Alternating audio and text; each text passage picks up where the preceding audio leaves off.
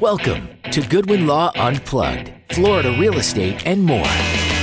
This podcast features candid insight from real estate industry professionals from all sectors. Your host, attorney Matthew Goodwin, a native Floridian and experienced real estate attorney, will provide his personal insight on legal matters and feature other professionals offering their candid advice. Whether you're a first-time homebuyer, seasoned investor, or experienced real estate agent, there is something for everyone. Thanks for joining us on Goodwin Law Unplugged. Hey there, this is Charlie McDermott, the producer of the Goodwin Law Unplugged podcast. The good news is we have Matt Goodwin in the studio here with us today. Matt, how you doing? I'm good, thanks. How are you? Good morning. Good morning, and thanks for being a part of the show. It is your show, after all. It's good you showed up. But more importantly, the topic today, fraud in real estate transactions. I understand this is happening quite a lot, and I'm thrilled you're going to cover this topic. So I'm going to turn the mic over to you, Matt, and fill us in. All right. So in a nutshell, cyber criminals are stealing large sums of money, and they're targeting real estate transactions primarily by intercepting emails and sending sophisticated and very convincing emails that appear to be from your real estate agent, a broker, including a mortgage broker or real estate broker, attorneys, title companies, lenders, and any other involved in the real estate transaction. The criminals are intercepting wire transfer instructions. Wow. They're obtaining account information, and all they're doing is altering some of the data used in these emails that would otherwise come from the title company or the real estate professional to convince buyers and sellers and others to redirect the money to a fraudulent account. There's a term called the BEC scam, business email compromise scam. If you search the internet for that, you'll find the FBI's website as one of the top hits. I mean, it's all over. Really? Wow. That's insane. I had no idea.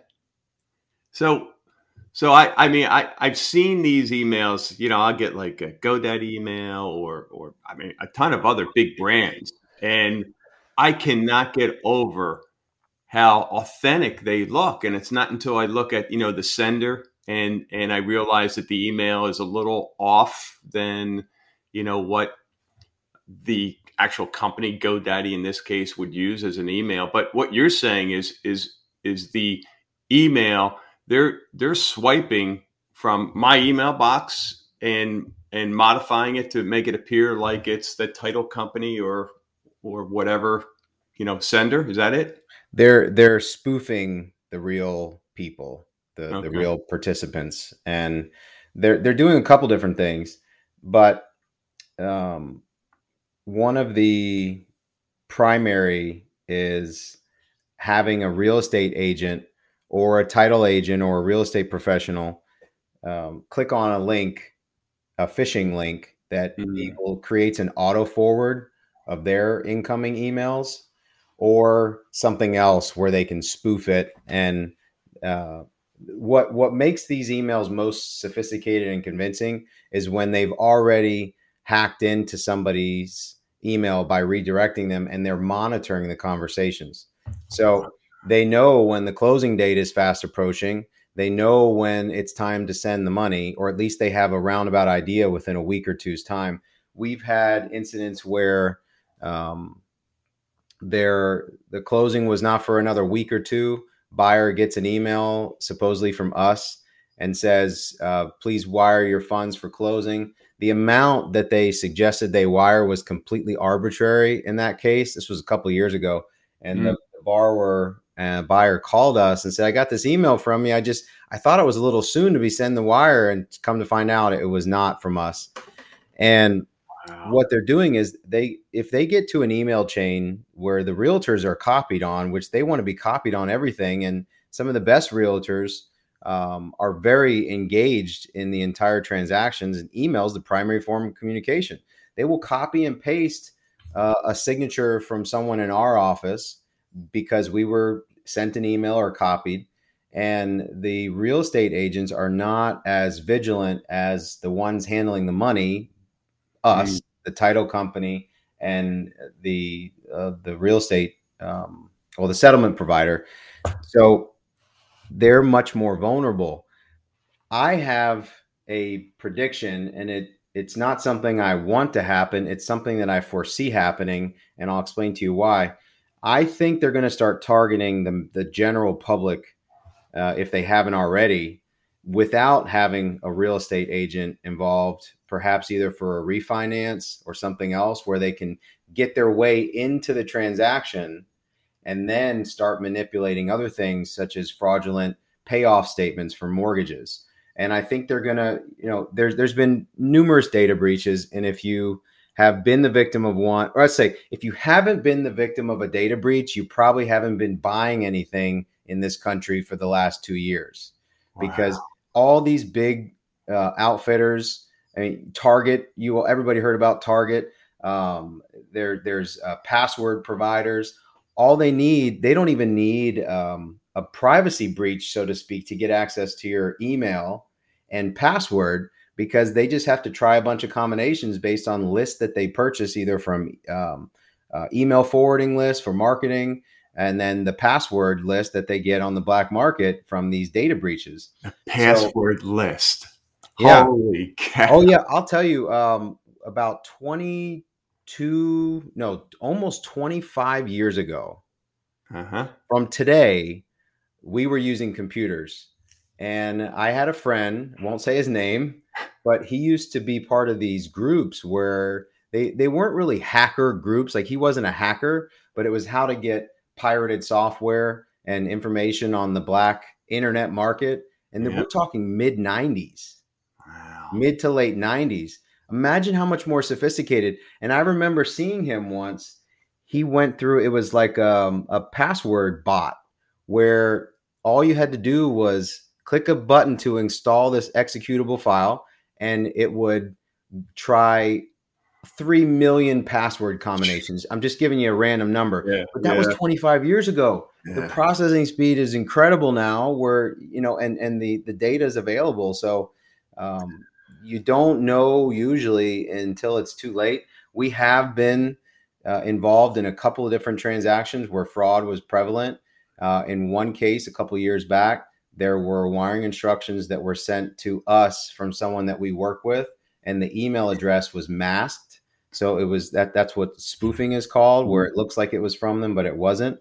And funds were redirected and thankfully recovered because of our vigilance and our processes when it comes to find these things. And now what's happening is the hackers and the criminals are getting smarter. And one thing they're doing is targeting payoffs. Another thing they're doing is finding sellers of owners of vacant land or deceased people, see what they own property, and they're impersonating them altogether. They're doing listings on Zillow, off market, no realtors involved. Someone wants to buy a piece of land in Florida. They find a good deal. They deal electronically and by phone with this person. They never meet them. And that's kind of where it starts. What the buyers should be suspecting of is any email, period. And there's some specific keywords and triggers you should look for, but there's also some things that you should do to make sure it never happens to you at your fault. And one of those is, if you're buying or in the pending a transaction, either for a purchase or sale, question everything, but question, more importantly, exchange of money. Because it's one thing for them to get access to your system and to look at it and say, all right, it's time for them to send their money and reach out to them now. But it's another thing for you to do something further. So, and what that is call the title company to verify that they're the ones that sent you. I promise you that is going to stop almost 100% of the likelihood that you wire to the wrong company. And it's just as simple as a phone call. So when we send our wiring instructions out at the outset of a transaction, we haven't spoke to this person yet, we'll leave the last 3 digits of the account number off, which requires them to call us. But that's not enough. That's just one of the things that we do. One of the most important things is for the general public to be aware of it. And if you're only hearing of the random news stories, you're not really opening your eyes to what's happening on a larger scale. It's happening all across the state of Florida. Florida is a huge target. So if you're buying or selling real estate, wiring money's involved, call the company, but more importantly, search on a public directory for the number and make sure you get it at the outset of the transaction, because the criminals are smarter than you when it comes to this thing, and they will put another phone number in these emails. They call us. So you can't just rely on calling them, right? Oh, man. You have to make sure you're calling the right person. Yeah. You know, that brings to mind, and it wasn't wire fraud at the time. I forget what it was, some scam. And I called the number in the email, and it was kind of ridiculous because, you know, you could, it was a gentleman with a very heavy accent, and he was in a boiler room, people talking in the background. You could tell there was probably 50 people making phone calls. And I was kind of laughing at the guy like, dude, if you want to scam someone, you got to at least put yourself in a private room. I mean, or at least some noise canceling headphones, right? Oh, man. But filter out that noise with that boom mic, whatever. Yeah, I agree. I've had the same thing happen where you can hear all the commotion in the back. And it's like, wait, what are you calling me for again? My credit card information to verify it? Sure. Let me give you my social security number. Why are you? Just so you don't have to call me back later. Yeah. So fraud and you can almost expect to be threatened with a phishing email or something if you're buying or selling real estate. If you don't expect it, then you won't be able to recognize it when it comes through. So from the title company, real estate lawyer's perspective, when we get an email from someone, we scrutinize every single email we get. And there's ones that are easy to recognize when, let's say a lender is sending us something that would otherwise come from a title company, or perhaps us, that we would send to somebody as the closing agent. We know that's a phishing email, and we delete it. And we have spam filters that filter out about 85 to 90% of the fake stuff. But they're getting through, and they do get through some pretty sophisticated and convincing emails where you would really have to be trained to know that somebody's up to something. Don't click on the link. Don't open attachments. And that's another point. Don't open attachments and don't click on links, because remember I said they're going to start targeting the general public if they haven't already. And I think they're going to, you got enough people out there that are buying and selling real estate without realtors. You still have the title company, but if the title company's got their email on lockdown, and they're not going to fall for any scams, and their policies and procedures are on point, and there's no agents involved, then the only vulnerable party in that is the lender and the borrowers. And I can tell you the lenders are definitely targeted. Don't get me wrong. But if the borrower is doing preliminary research, then they're the ones that become vulnerable. They track their communication, and then they get access to everybody else's. So all you have to do, you may have heard that you should never forward a chain letter, because the only purpose of a chain letter is to capture email addresses. Think about it. It's not public. Send this to all your friends, copy everybody, and we're going to give you something, or you're going to get something, or you're not going to self-destruct. Your computer's not going to, and then nothing ever comes of it. Then you just get another chain letter. Those chain letters are capturing email addresses, period. That's all it is. So every time I get one from my 95-year-old grandmother, I just ignore it. I smile. She doesn't send as much as she used to, but that brings me to another point. The public, when it comes to fraud, they're targeting seniors. There's a lot of seniors in Florida. And there's a lot of seniors in Florida, seniors. Okay. We're not talking 65 and up. We're talking 85 and up. And these are the people that did not grow up with email and that are very trusting. But they've also been, more accustomed than we are to telemarketing scams. So, but my 90, she's not quite 95, but I rounded up a little. My 90-something-year-old grandmother, who lives in Port Charlotte, got a call from my sister, who was not really my sister, who's her granddaughter. She only has one, and told her that she needed to be bailed out of jail And my grandmother went to the bank, 2 different banks. I'm giving you the short version. Went to 2 different banks, withdrew, I don't know, it was 10,000 or a little bit more. And thankfully she didn't give it away, because they tried to get somebody from a bail bonds office come to her house, and she called the bail bonds office, and they said, we don't do appointments after 5:00, and hers was set for 6.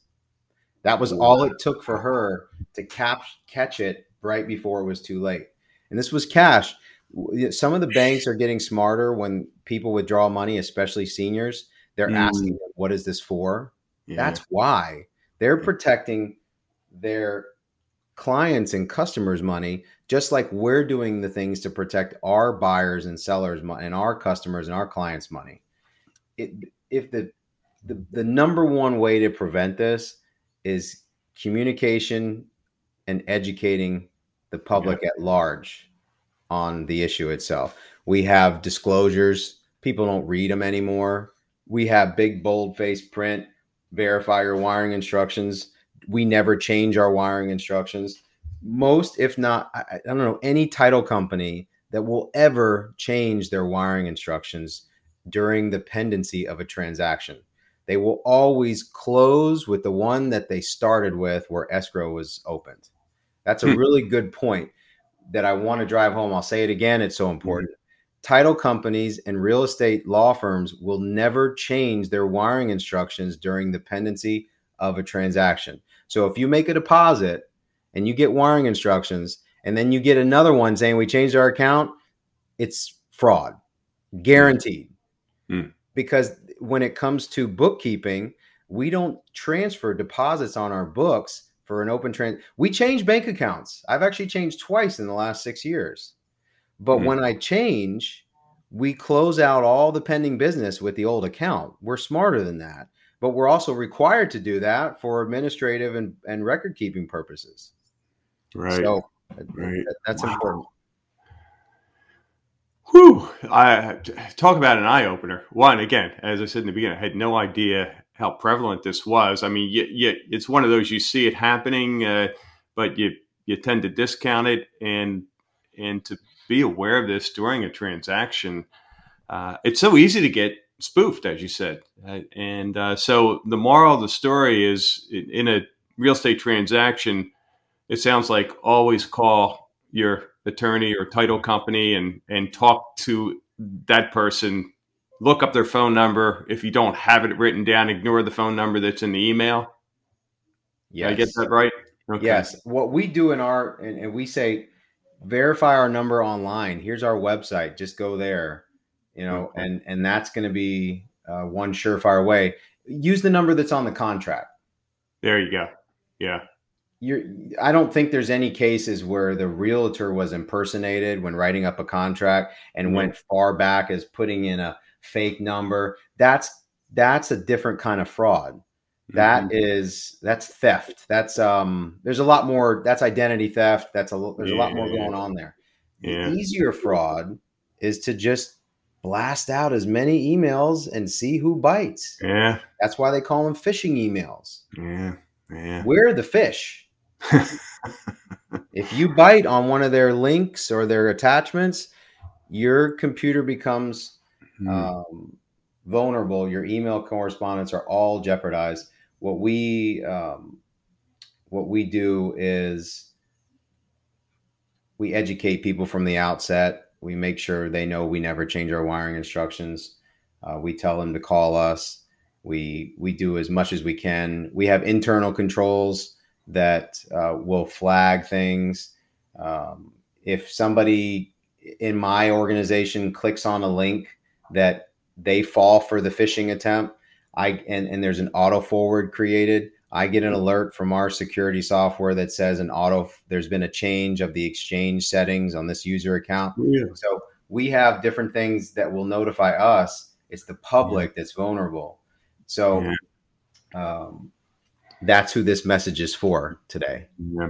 So in general, don't click on links. Don't download attachments. If they look fishy, they probably are. And pick up the phone and call. Yeah, and there's more. Don't send personal information such as bank account numbers or other non-public information via unsecured email or other electronic communication, and never wire transfer money without personally speaking with the known intended recipient to verify the routing and account numbers, period. Awesome. Well, Matt, this has been great. Really appreciate you spending time with us and sharing this message, and look forward to the next episode. Me too. Thanks, Charlie. Thanks for listening to Goodwin Law Unplugged. To learn more about Goodwin Law and to utilize our services, visit GoodwinEstatelaw.com or call 239-207-3403. Hablamos Español. To submit questions or be a guest on a future episode, message us on our website or on social media by searching for Goodwin Law PA in Naples, Florida. This has been Goodwin Law Unplugged. Thanks again for joining us.